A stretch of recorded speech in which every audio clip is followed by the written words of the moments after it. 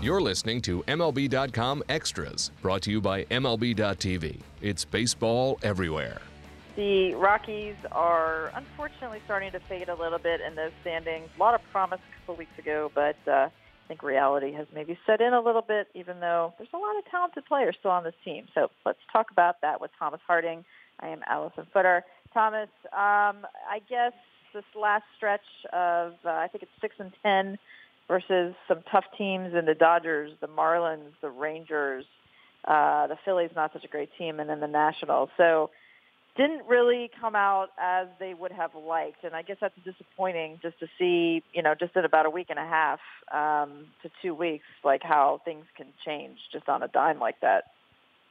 Yes, it can, although it told us something, and that's the great thing about a 162-game schedule is that your depth gets tested, your ability to withstand injuries and slumps, that gets tested. For the Rockies to have hung in this thing a little bit better, a lot more would have had to go right. But let's face it, the teams that are going to the playoffs or the teams that are really battling at this point in August, things didn't go right at times. They had key injuries or slumps, and they weren't able to recover from them. What happened with the Rockies, a lot of their bullpen, from Carlos Estevez to Jake McGee, all went into slumps at the same time, and they couldn't withstand that. Also, they had some injuries. The Trevor Story injury, it hurt them, although David Dahl came up and gave them a lift. But I think the other one that hurt was Mark Reynolds breaking the hook of the hamate in that hand, which I'm convinced is only in the body so that baseball players can break it and miss 4 to 8 weeks. Well, he broke that. And suddenly you went from a pretty balanced lineup with power throughout to one that is heavily left-handed, and at times that has hurt. Also, defensively, not having Story's range, which wasn't Tulowitzki's range, but still was very good shortstop range, that hurts. And not having a real first baseman over there. They were going with Daniel Descalzo, who actually plays a lot of shortstop. Is probably the best they have at that position. They're going with him there. It really hasn't worked and panned out for them. But you know the reasons why, and you know how they're moving toward being able to withstand those things. Yeah, so the fact that they were surging right around the trade deadline can really work against the team. It can really cloud things a lot.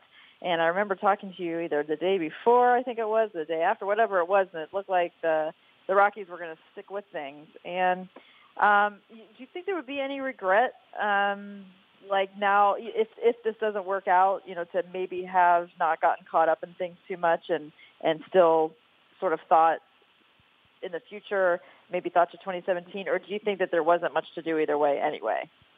Well, when they decided to try to look out there, and it was really in the hours going to the trade deadline, they were going for relief help. But here's what happened. If you look at the system and how they're replenishing with starting pitching and guys like David Dahl in the lineup and a few others that are on their way up, they couldn't afford to give those guys up. So even if they had to move, and I think that they did look at some other teams to try to get bullpen help, the question was, can we give up what we're building? Because if you look at it, it looks like over the next 2 to 3 years, they really have a lot of pitching coming and some guys that can hit. I mean, David Dahl is kind of the tip of the iceberg there because you have Ramel Tapia, who did very well in Double-A, and he went to Triple-A and was just as effective as Dahl was. When you start looking at, can we give up guys like that in order to make up a few games to get a wild card, then I think you have to kind of step back and say, yeah, it's disappointing this year, but let's just see what these guys can do now, and maybe guys like a Carlos Estevez or like some of the guys who are getting to play more, Christian Adames. Can those guys?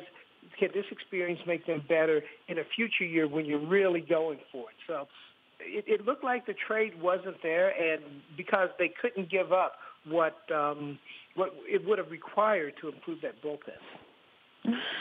So looking ahead, there's some rumors maybe that they might be bringing up another stud pitcher from their system, possibly by the weekend. What do you know about this? There's an open start on Saturday, and Jeff Hoffman would fit in quite nicely there. His last time out, they limited him to 5 innings. He struck out 9, only gave up 1 hit, no runs, and he's been pitching pretty well there. He's developed a changeup, which we've talked about before. A lot of times a college pitcher doesn't really have that pitch because of the composite bat. He's developed that very well, and it looks like a lot of people here, and I know a lot of people in the media even are like, are you going to call up Hoffman to start against the Cubs on Saturday? And that has a lot to do with, I think, wishful thinking. People want to see that. In fact, I saw someone associated with the Cubs who walked up to me and says, "Oh, so you're going to bring up Hoffman on Saturday?" I mean, that's the buzz around here, and it would be nice to see after what John Gray has done. He's slumping now, but you expect that of a rookie. Tyler Anderson, he stepped in and done well. Chad Bennett, a second-year guy, has done well, overcome some slumps. Jeff Hoffman's the tip of that next group of guys. You also have Kyle Freeland, a number one pick from the city of Denver, who's in AAA. You expect to see him before the end of the season. So even if they don't have this miracle turnaround, a lot of people aren't expecting based on what's happened recently, there's still some excitement for the rest of the season. So I was happy to see that Walt Weiss is nowhere near anywhere, even in the middle or the top of the list of managers who might be on the hot seat. And I'm really just taking this from one column, and that's John Heyman's column about what managers could be on the hot seat. And he was mentioned in it, but he's like down number 10, which means that there's really not going to be probably a lot of changes being made in that area. So, I mean, the players like him. Ownership seems to like him. There's some continuity there, too, right? With all these young players coming up through the system, he gets them in spring training. There's a lot to like about keeping Walt Weiss in the position he's in.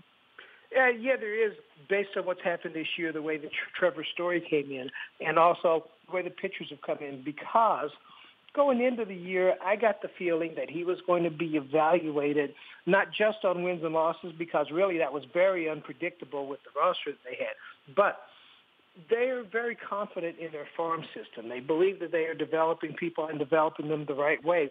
But if they come to the majors and they fail up here, then you start looking at the staff and the manager here. And I believe that's what General Manager Jeff Bridich is looking at.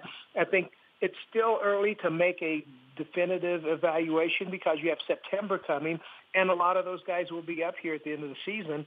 And you'll see even more how the staff handles those guys. You expect them to do well, to show some talent. You also expect them to have some struggles. How does the staff get them through it? I think that they've really passed that test this season. Okay, good stuff. Very interesting. Keep our eye on everything going on with the Rockies. So thank you so much, Thomas. Catch up with you soon. MLB.tv Premium, the #1 live streaming sports service, is celebrating 13 years. Watch every out-of-market regular season game live or on demand in true HD.